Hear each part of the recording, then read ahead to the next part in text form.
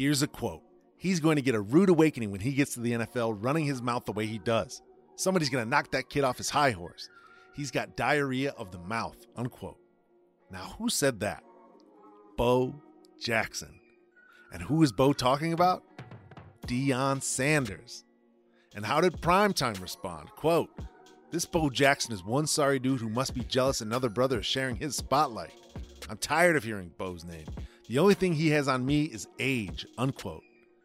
When the New York Yankees called Deion up to the show in 1989, Bo Jackson told reporters, quote, that's good. I'm happy for the kid, unquote. And Deion replied, quote, he's always saying the kid this, the kid that. At this stage of my career, I feel I'm so far ahead of where he was, unquote. Bo wasn't finished. Quote, I don't have anything against Sanders, but he's got to decide if he's going to get by on his mouth or his talent. The stuff he got away with in college just won't work in the pros. Well, on July 17th, we got to find out what works in the pros because Bo Jackson and the Royals were in the Bronx to play Deion and the Yankees. This is the moment. Bo versus Deion. Here's Bo Jackson in the top of the first inning. Hit well to center field. Deion Sanders going back to the wall, and it is gone. Bo Jackson homers. Here's Bo in the third. Bo with a two-run homer his first time up here tonight, and hits this ball deep to right center field, way back. Forget it. Jackson with his second home run in 2 tries tonight. And here's Bo in the fifth. Some more hang time. Deep to right. The hat trick. We may be watching history tonight. 3 at-bats, 3 home runs. Bo versus Deion, the bout was a rout. From main event to throw in the towel, Bo had won every round of the fight, ahead on all scorecards. Could Deion Sanders answer the bell in the 6th? Stand toe-to-toe with Bo and fight back? Stottlemyre ready again with a 3-2 pitch. Drilled to center field. Bo Jackson going over, leaps and can't get it. It goes all the way to the fence. Deion Sanders blazing around second. Tabler goes over to get the ball, plays it in there, waving him home. The throw to the plate gets on by. Sanders flies over, and now he is safe at home. There's a pile of bodies at the plate. Of course, Deion Sanders with an inside-the-park home run. But while Deion celebrated at home plate, Bo was slow to get up in center field. Now it looks like Bo Jackson's going to have to come out of the game. And this will cost him a chance at history. Neon Deion with the knockout. Welcome to First Ballot.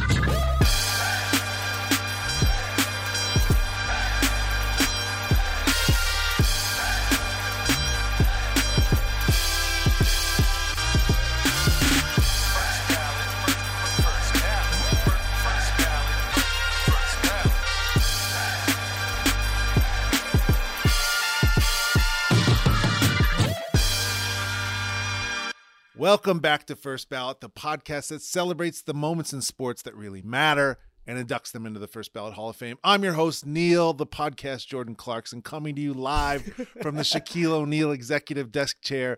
Bo versus Deion, the game where Bo Jackson and Deion Sanders, the 2 best 2-sport athletes I've ever seen, faced off against each other. It's clearly a great sports moment, but is it plaque ready? Is it a Hall of Famer? We will decide that today, and here to help me make that decision is a fantastic sports writer and sports broadcaster, ESPN's Joon Lee. Joon, thanks very much for being on the show. Thanks for having me on, Neil. I appreciate you you calling me up. I really appreciate you being here and doing this. You probably shouldn't have. You should think about the decisions you make in your career. No, Joon, please excuse me for leading with this, but as an Asian American myself, I'm very proud to have you on the show. My father grew up in the Philippines. His house that he grew up in had corrugated metal for the walls. And during the summer, he couldn't lean against them because it would burn his skin. He came to this, his parents put all of their sort of money and resources on my dad and sent him to the United States to sort of become successful and help the rest of his family. He did that. Now I get to make podcasts in my basement. In a gigantic Shaquille O'Neal, big and tall desk chair. What is your immigrant story, Joon Lee. I know you were born in South Korea. I knew you came here as a baby, but please tell me a little bit about your immigrant story. Yeah, I honestly kind of sometimes feel the same way, just because my grandparents lived through the trauma of the Korean War, Right. and now I'm sitting in an apartment in New York City making jokes and writing about sports for some reason, which is just like it's like truly ridiculous when I try to put it in that perspective.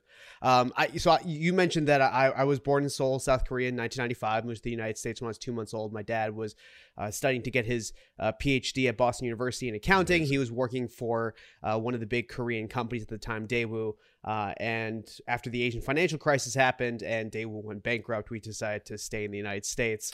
And so I grew up in the Boston area, and this was during the 2000s and the 2010s when it was impossible to not become a Boston sports fan just because Tom Brady was the quarterback of the Patriots. The Red Sox were winning all these World Series. Like the Celtics were winning championships with Paul Pierce, Kevin Garnett, Ray Allen. The Bruins won a Stanley Cup with Chara and Patrice Bergeron. Like, I think something that I've realized is that in Boston, more so than any other city, I think in America, and I say this as someone who lives in New York now, sports is the cultural currency in a way that I think is just very unique in the city. It's just something that ties together people in the city in a way that I think is incredibly unique. And as someone who was a first generation American and honestly just wanted to make friends at school, sports and pop culture were kind of the way that I think it provided me a bridge for me to talk to people who came from a different cultural background than me. There were so many things to talk about, and I think it was just it kind of touched on my personal love of storytelling. My mom is an artist, and so I've always had this kind of creative streak within me.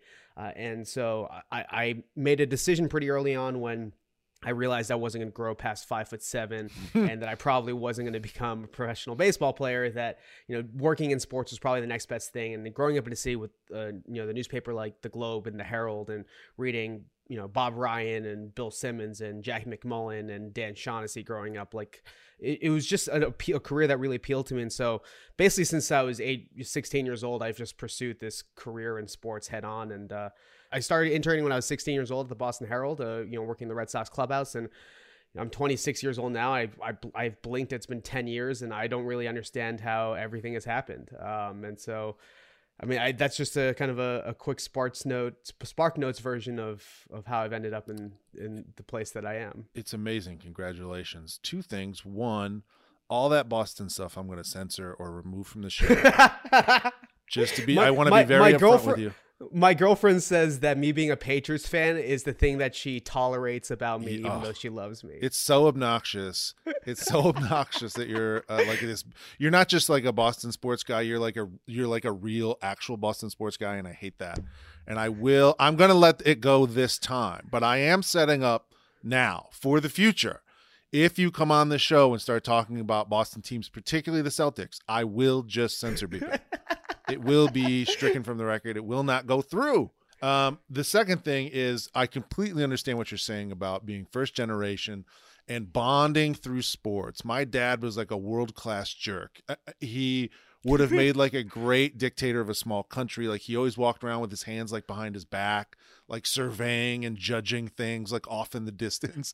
And sports was like just this very easy to understand, very easy to digest, very easy for us to talk about thing. And all of my sports experiences and love of sports is completely and directly tied exactly to my father. I mean, I think it's pretty similar for me too, because, I think one of the, ways that I bonded with my dad growing up, and, we kind of had a rough, I've talked about this and written about this before. We kind of had he was a little bit more emotionally distant because he was so busy trying to establish our family in this country. And I think by the time I've become an adult, we're now incredibly close. I would consider him, one of my best friends in the world.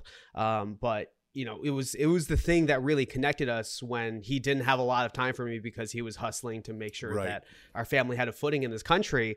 And we would watch Red Sox games together. And, I remember watching Byung-Hyun Kim when he was with the Boston Red Sox. And I remember sitting down with him, I think it was on a Saturday afternoon. And I remember with my dad, just like we kind of bonded over kind of the story of the Red Sox at that time. This was 2003 before the curse had been broken. So kind of talking about all the history that had gone there. And we went to a Red Sox game, and I kind of fell in love with just the atmosphere, the camaraderie, the community that came with it.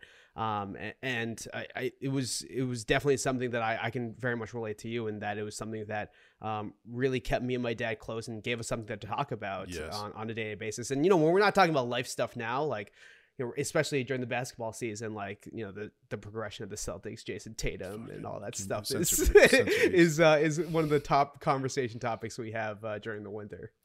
June, is it true you turned down appearing on Around the Horn today because you wanted to do First Ballot instead? I'll just say yes to that, and hopefully, and the people pleaser in me just wants to say yes to that. Now let's table set. Before we dive into our moment, let's table set. I need your favorite sport, your favorite team, and your favorite athlete. Oh man. So I would say my favorite sport is baseball, but it's usually tied with basketball. Okay. My favorite team growing up was the Red Sox, and my favorite athlete was David Ortiz. Those are great answers. David Ortiz is the man. He's was a ton of fun to watch, and he also had the attitude that we here at First Ballot love to see. Let's dive into our moment. Bo Jackson, Deion Sanders, baseball game, fantastic outcome. Let's dive into it, and we'll do so by going through our Hall of Fame credentials. The Hall of Fame credentials are the categories by which we judge every moment and decide whether it makes it into the Hall of Fame. The first category, people love stats. They love them. They can't get enough of them, particularly baseball people. My God, there's so many baseball stats. I haven't the foggiest idea what they are or what they judge. Our first credential, analytics. Let me pitch out a few stats to you and get your reaction. Bo is 3 for 3 in the game, 3 home runs, 7 RBIs. He only saw 9 pitches that day, which is a lot of fun to think about. Deion was 2 for 4, 2 runs, 2 RBIs, but he did have the one knockout, taking Bo Jackson out of the game. I think that matters here. Yeah, I mean, it's. I mean, I wish that there was like the Statcast numbers back then, because I would have wanted to see the launch angle of Deion's homer compared to the launch angle of all 3 of Bo Jackson's homer, because like Deion's homer is like it's like a line drive that just like scoots past the outfielder, and Bo always mashed baseballs, and so that hypothetical is probably what my stat would have been had Statcast existed back then. It would have been great to see like Bo Jackson's exit speed trying to run down that shot, and then the leap, the jump force, like what his sort of inertia was in that moment. He really lays out to try and catch that ball, which is fantastic. If you haven't seen the clip, stop the show, go to the Instagram at First Ballot HOF, watch the clips, come back and listen. All right, here we go. A couple other stats to run through. 464 feet. There's a stat for you. That's the tape measure shot on the second home run. The first one was 400 feet. The second one, 464, and he really muscled that second home run out. Took it the opposite way, and you could see, I feel like he's flexing as he's swinging through that pitch and really drives it a mile.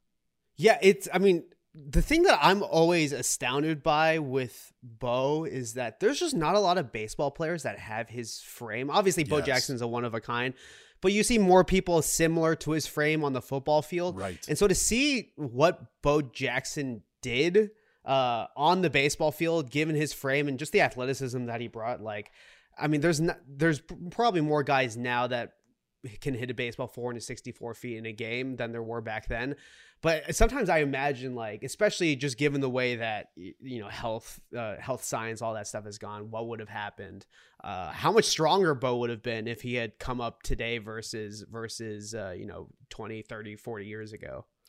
I love that ad because Bo Jackson really looks like he got poured into that uniform. I mean, he looks like a piece of marble. It looks like a schmedium. Yeah, yes, a schmedium. It really does. Like, it's like if he had come up in the league when people were wearing baggier pants, baggier jerseys. He had a little bit. He's really, that thing is like tailor made for Bo Jackson, and he just looks like a brick. And he crushes baseballs, and it's just disarming. It's like a little like, good God, what's that guy doing out there playing baseball? You're just not used to seeing someone that looks like that. Yeah, it's almost like you go into MVP Baseball or MLB The Show and you create like the most custom jacked player ever, because you're playing a video game and like no one actually looks like that. Right. But then you see Bo Jackson on the field and it's like, he's literally like the move the lever all the way to 99 on all the stats and all the attributes, and then make his muscles as big as possible. And like, that's just Bo Jackson, the human being. Great point. The next category, the next credential is the eye test. What did you see in the clip, June? What did you see in this moment that adds to the moment's greatness and gives it a better chance of making the Hall. Well, my favorite moment, as much as I love watching Bo Jackson just hit taters out of Yankee Stadium. Taters. Deion Sanders like slide or jumping over home plate and then having to crawl back. Yes. It's one of those things where it's like, how many guys, especially in baseball, but in sports in period, have the athleticism to run around the bases as fast as he did? Yes. And then avoid the catcher in the way that he did. And despite not hitting home plate the first time, have the athleticism to crawl back and get there and still be safe. Like Deion is one of the few guys in the history of sports that could have pulled off that moment. It's a great point. It's a real scene that he creates at home plate. And it's a very deft sort of, it's a very deft avoidance of the tag. It's very creative. Yes.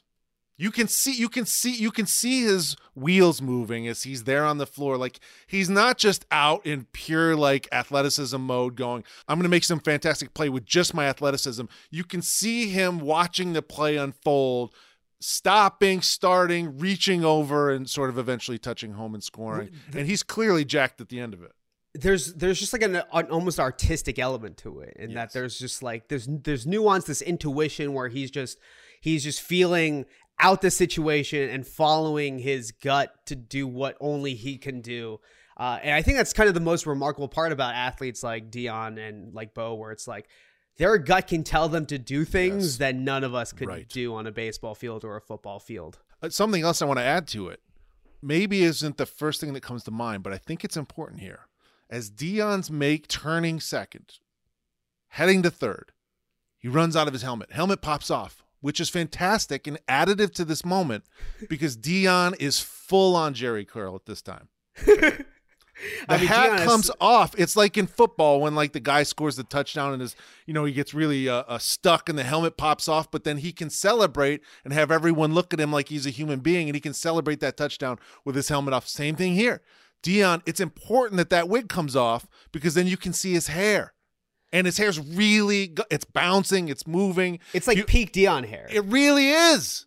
He stands up, he super hard fist pump after he scores, and the hair, you can see the hair move like it's bouncy, there's volume. It looks great.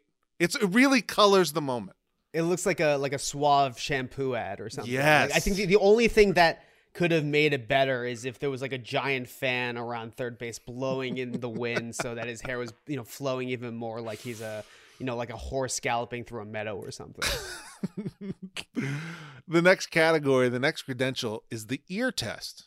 What did you hear in this moment that added to its greatness? Now, I can say this, you probably cannot because you're in the business and I am not. I'm sitting in a gigantic Shaquille O'Neal desk chair. I can say whatever I want.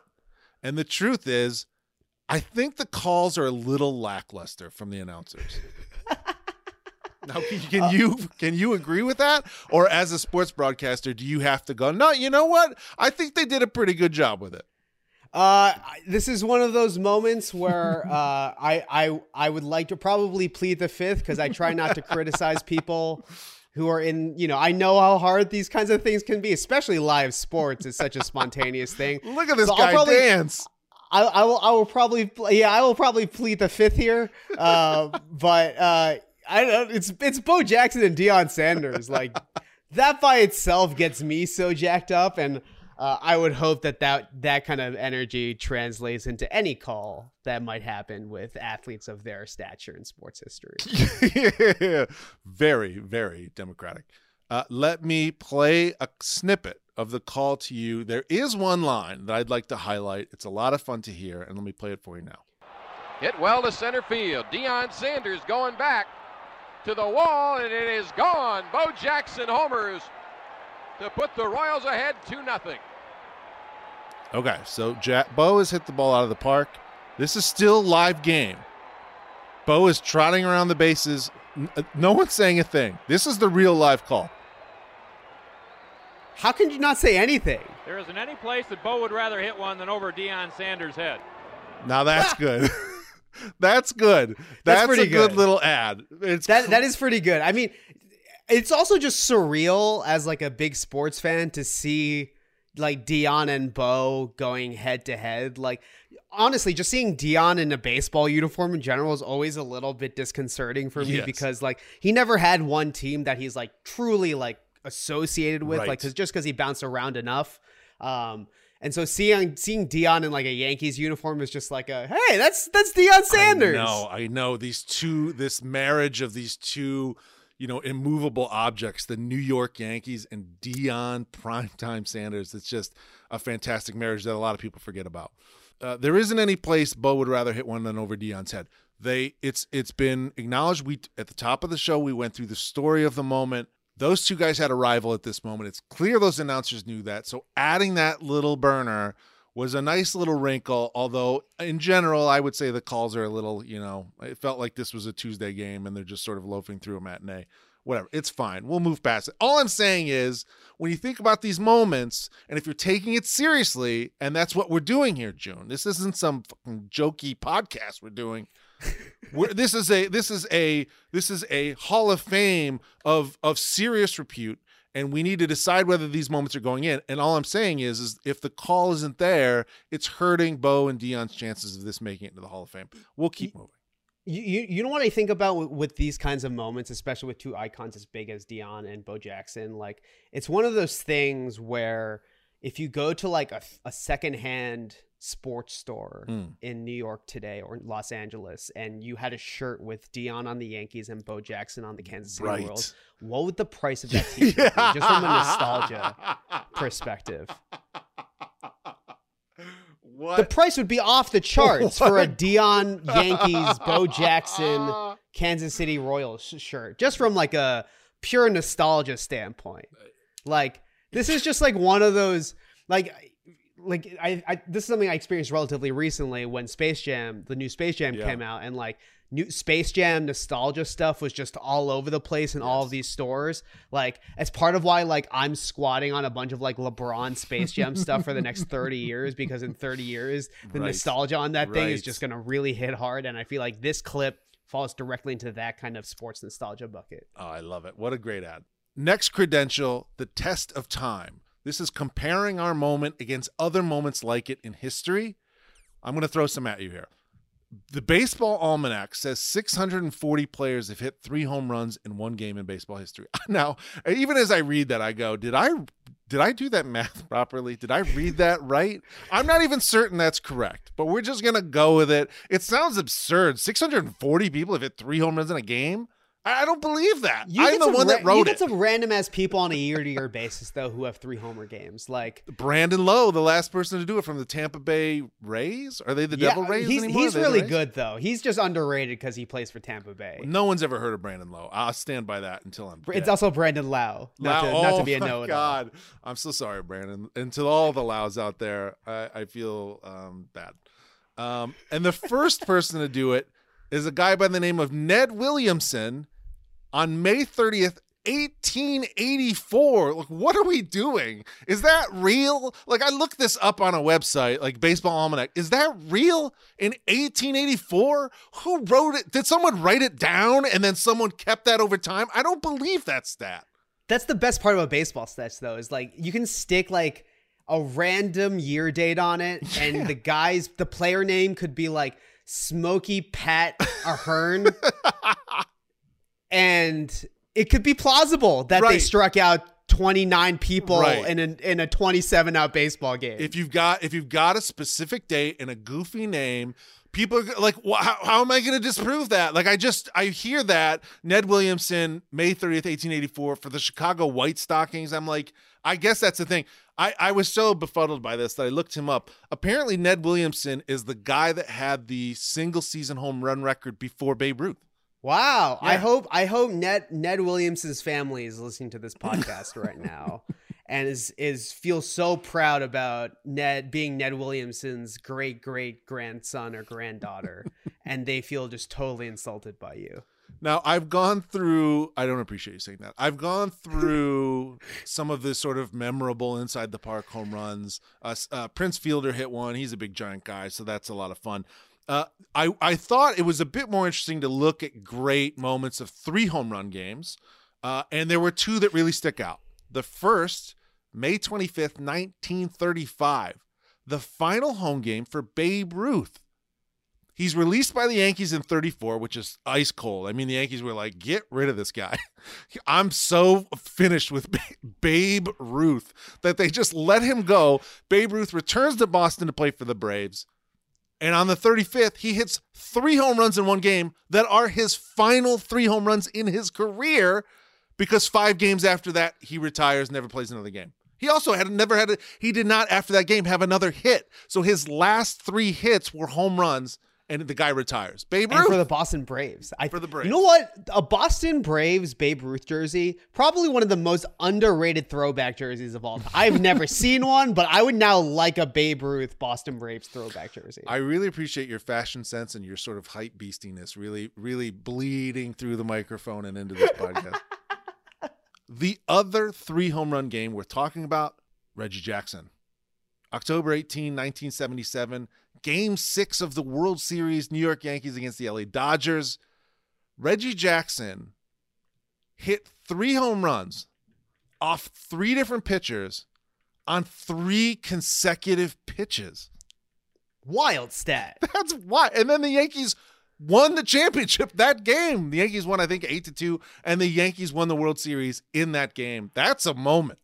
I actually have a Reggie Jackson Mr. October story, if you'll indulge my narcissism. Please, I would love to hear it. So, I live in New York. I go to Yankee Stadium for work, pretty frequently. And I remember this was, I think, 2019. I was on the field before a game, and Reggie Jackson was just on the field, and he knew some of my writer buddies, and they invited over Reggie to chat with us. And I had never met Reggie before. Ironically enough, we also have the same birthday, May 18th. Look at that. Same birthday as Brooks Robinson and also Tina Fey. Look at which that. Is besides the point. Look at that. So Reggie Jackson joins our little writers' little huddle in front of the Yankees dugout, and I go, "Hi, my name is June," and he goes, "Hey, I'm October." Oh my God! And it is a story that I was like, oh my God, did that just actually happen? Oh my God. Did that actually happen? June, that legitimately took my breath away. That is the coldest. Have you told that story before on a platform? Yeah, so I tweeted it out at the time. Oh my God. It circulated Twitter and is now like a legendary story that people tell about Reggie Jackson among the Yankees beat writers. My God. And I think it ended up in they said this in Sports Illustrated, like the little quote pull out that they do on like a week-to-week basis.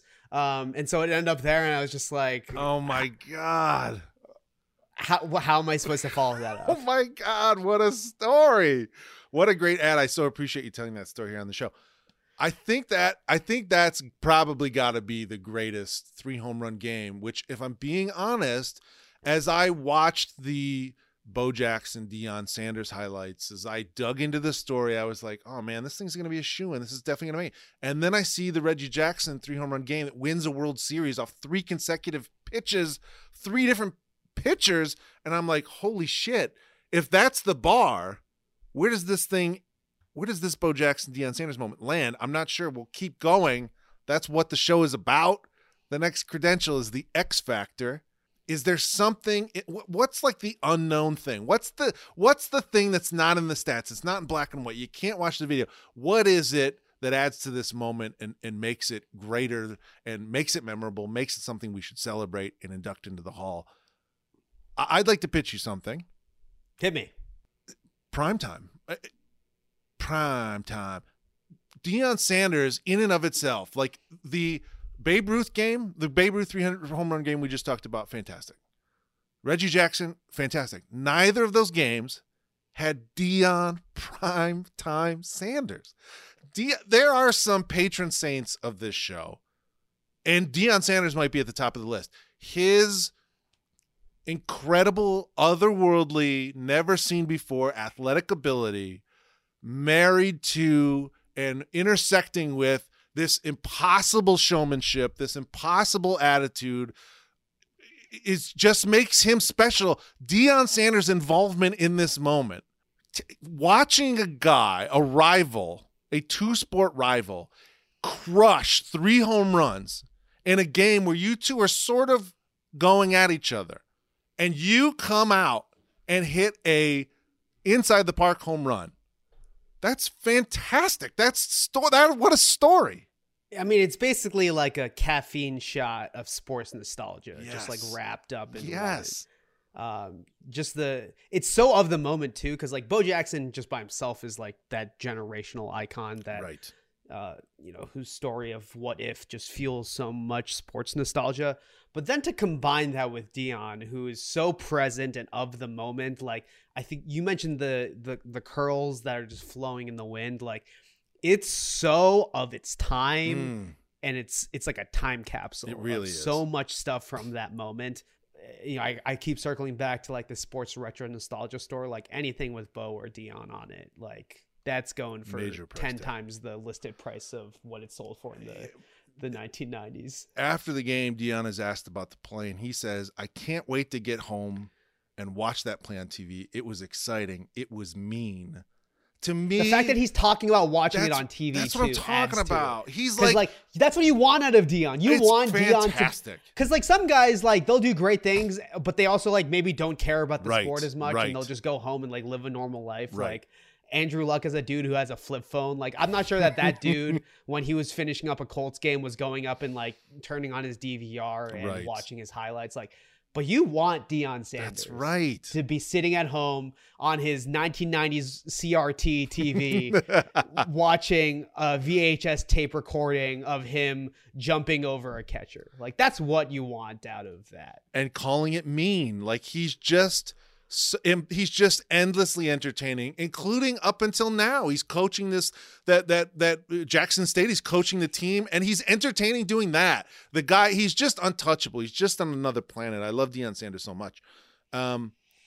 Something else to discuss: Bo Jackson, Deion Sanders are like for my age group, and I think for anyone really alive now. Like there's like Jim Thorpe, like and Jackie Robinson, phenomenal athletes, people of color. I appreciate them, but I didn't see them. I don't know anything about them, but I remember exactly how the Bo Knows commercial goes. I know everything about Deion Sanders' draft day interview and the gold chains and the jacket and it just be and the sunglasses.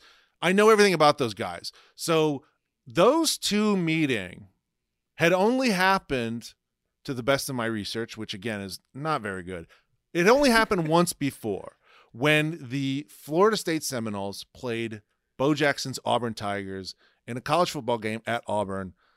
Here is Deion Sanders, in his own words, on the Dan Patrick Show, talking about the one moment where Deion and Bo met during that game. When I played for Florida State as a freshman, Bo was at Auburn. And, you heard of Bo Jackson, so you were kind of in awe as a young collegiate. I'm 17 years old playing Florida State, 18 at the time, just turned 18. Bo got a sweep to his left, away from me, and hit it. I mean, hit it, and he was gone. I came out of nowhere because I could fly. Came and got him, ran up on him like it was no other. With his right arm, he extended it, placed it on my helmet like as if he was praying for me, palming my helmet, and stiffed me down and kept going into the end zone like I wasn't even there. That was my Bo Jackson moment. I mean, is Deion Sanders the best? I mean, that's just, he told that story so well too. He's the best. I think listening to you talk about your relationship with Deion and Bo, I actually have a different relationship, and this is probably just a generational gap thing as someone who was born in '95. Like I never saw these. You just said I'm old. I did, just in the most polite way possible, hopefully.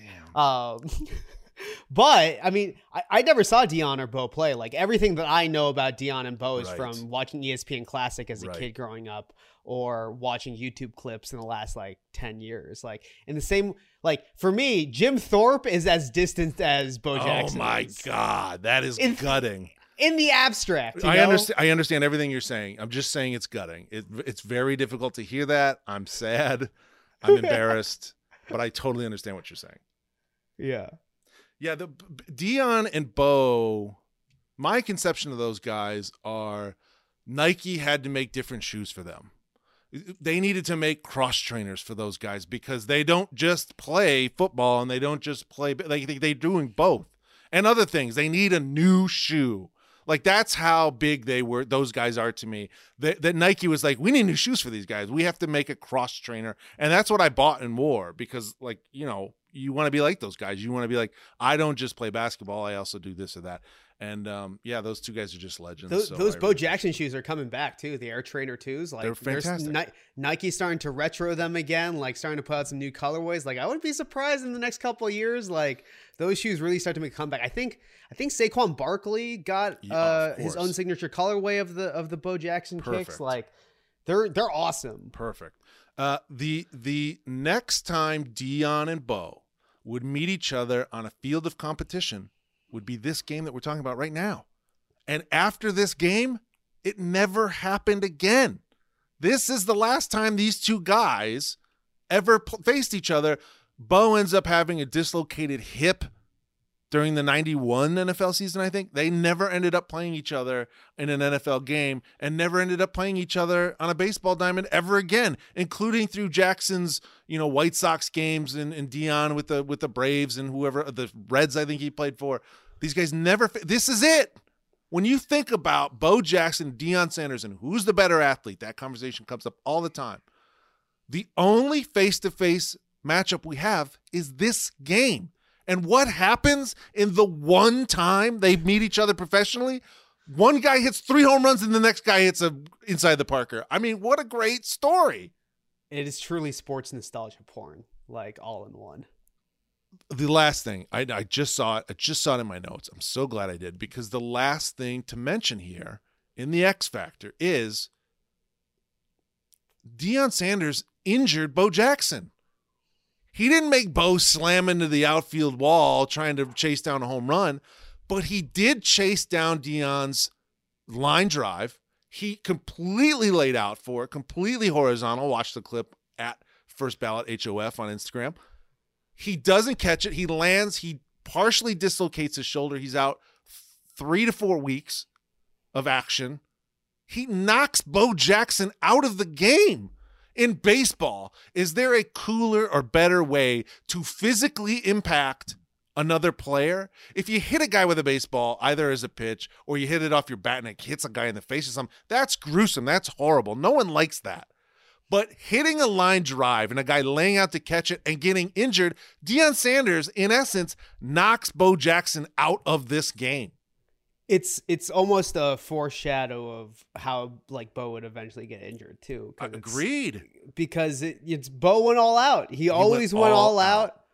And you know, the way that Bo got injured, like he could have stopped, but he decided to go for the extra bit, and he injures his hip, and like that's the reason why Bo Jackson is one of the greatest sports what ifs of all time. And like I feel like, you know, that's one of those moments that encapsulates that. I completely agree. Your joints, human joints, can't take that sort of torque.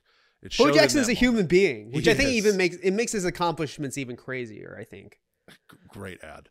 And for the record, Bo Jackson, if he plays the rest of that game, he would have batted again in the 7th inning. He would have batted again in the 9th innings. 2 more chances to hit his 4th home run. There were only 18 guys in the Major League history who've hit 4 home runs in a game. Again, that's that. It might be true. I looked it up, but I mean, who fucking knows? Lou Gehrig, Gil Hodges, Willie Mays. Those are the guys that have 4 home runs in a game. Deion Sanders took that from Bo Jackson. He took it from him. I mean, you're watching this guy crush 3 home runs. It's all about Bo Jackson.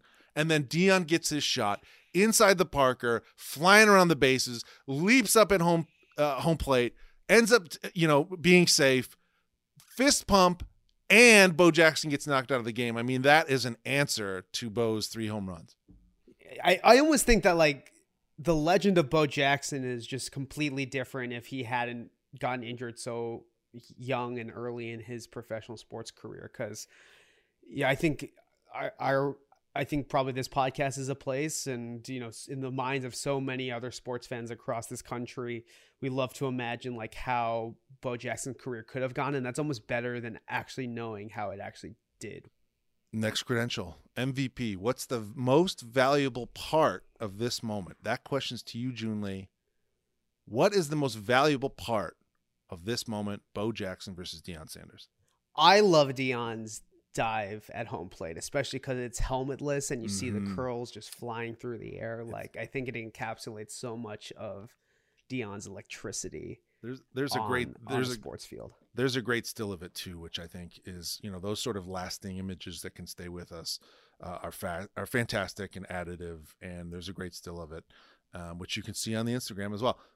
Burning questions. These are any last questions worth considering. I have one that's serious that I'd like you to answer, and then the other one's just for fun, just for me.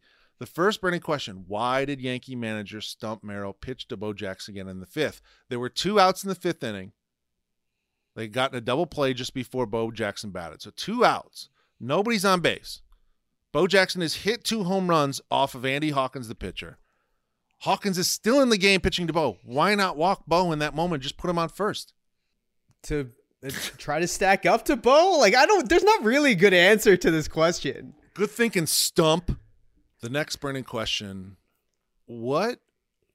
Joon Lee, what would you do to fix baseball? Now, I'm not saying baseball is bad, but as we're growing, as society moves on, as we're digital and social media and all this garbage, what does baseball need to do to be at the forefront of our consciousness and our fandom again? Actually, there's a lot of conversation around changing rules, pitch clock, just finding ways to speed up games. I think the thing that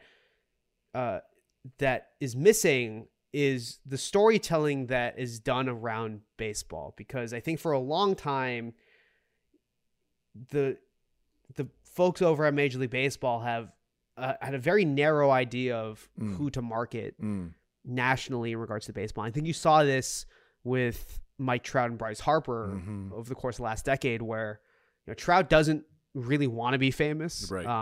One of my friends, Jake Mintz from the Cespedes Family Barbecue and Fox Sports, he often says that Mike Trout's the perfect person to retain baseball fans because he's so good at everything, but he's not the type of person / player that brings in the casual fan. Right. And, those guys, despite being generational type players, Mike Trout, I think, is going to be one of the 5 greatest, maybe 3 greatest baseball players ever when he eventually retires. Amazing. It's truly remarkable what he does on a night-to-night basis. But what baseball doesn't do well is it has a diverse group of players from an international background.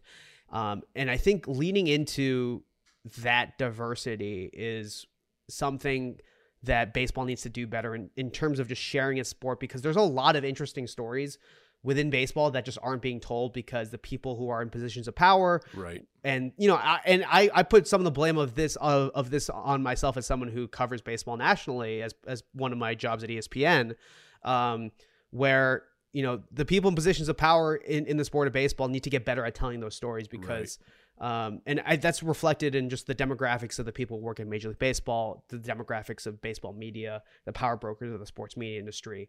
When you're invested in the story of what's happening on the field, a 3.5-hour game becomes much more tolerable. Agreed. Because you understand the dynamics happening on the field. That's a great point. And so that's the thing that I think is missing, that I'm hoping baseball can get better at, but I think is the big thing missing from it right now. It's a great answer. And the entire reason I asked this question was to get you to blame yourself for baseball. And I appreciate that you did it. You are at fault, Joon Lee. It's your problem. You did it. We're coming down the home stretch now. The next credential is the cosign. Joon Lee, this question is for you. Should Bo versus Deion make the first ballot Hall of Fame, and why? I say yes, because I think that this is an underrated sports nostalgia moment. This is not, when people think about that specific time period in sports history, I think this moment is not one that people necessarily think about. People think a lot about Deion. There's been documentaries made about Deion. People think a lot about Bo. There's obviously been a lot of things written and made about Bo. But this moment brings those two together, and not just a Bo went 0 for 4 and Deion went 1 for 3. They were both, kind of peak of their powers. This is like seeing Superman go up versus Batman in terms of sports nostalgia at that time. And so I think in that way, it is like a sneaky first ballot Hall of Famer. It's time for the induction speech. Now it's on me. I get to make the decision here. I could completely dismiss everything you just said, June. I could throw it in a garbage can. I could pay it no heed whatsoever. You're more than welcome to throw it in a garbage can. I might. You wouldn't be the first. I'm sitting here really debating it. And as I think about this moment, what you just left me with is really true. This wasn't just Bo and Deion, these two guys meeting. It was them meeting and the one time professionally they ever did it. And they didn't just like loaf through the game. They both did their thing. They did the thing that they're both known for. Bo Jackson with these Herculean blasts, these muscles flaring, the quick firing of the twitch muscle, just firing opposite field, 460-foot home runs, laying out, diving, going all out to try and catch a line drive from Deion. And Deion just absolutely lacing a ball and just turning on the afterburners, the jets, flying around the bases, losing the hat, jumping, leaping over the catcher, evading the catcher's tag, scoring the run, going crazy afterwards, talking about how mean it was. It was those two guys doing exactly what we know them for. And for that reason, I think this moment has to be a sneaky, as you said, a sneaky entry into the first ballot Hall of Fame. It's not going to be on the first wall as you enter the place. You open the double doors and then you're in the breezeway. Then you got to open the second doors to walk in and the music plays. The first ballot music plays. And then there's like, the big shrine to Allen Iverson and Shaq. You got to go into the back corridor. You got to go down some steps, but it's there. Deion versus Bo, plaque worthy, first ballot Hall of Fame. Welcome, guys. It's like seeing Steve Martin and Dan Aykroyd walk down the street, and then you tell them to say, "We are two wild and crazy guys," right? And they not only say it, but they like improv an entire sketch that was never seen on SNL before. I love that ad. What a fantastic late ad. You're exactly right. It's just these two guys. They nailed it. They nailed it. You asked them to do a thing, and then they put on a show and nailed it. 100%. I'm really happy where we ended up. Joon Lee, thank you so much for being on the show. I really, really, really appreciate it. You were a lot of fun. I'd love to have you on again. We can talk about other baseball things and other non-baseball things. I mean, we don't have to just be baseball guys, you and I. Thanks for having me on, Neil. I appreciate it. Plugs. Where can people follow you? Tell people what they should watch and how they should follow you. Sure. You can watch me on Around the Horn some day of the week at 5 p.m. on ESPN. Also on ESPN social channels on Debatable or Baseball Live Tonight or Hoop Streams. You can read my writing at ESPN.com. Follow me on Twitter at Joon Lee and follow me on Instagram at Joon. And you can follow me on TikTok at I am Joon Lee. Fantastic. Joon, thanks again so much for being on the show. Thanks for having me on, Neil. That's it. That's the show. Thank you for listening. Special thanks to Major League Baseball. Check out MLB highlights on YouTube. Thanks again to Joon Lee. Credits. First Ballot is edited by Rob Barucci. Produced by Jessica Sang. Music by Rhythm J. Follow him on social at Rhythm J. Written by me. Rate and review the show. Come back next week for more First Ballot.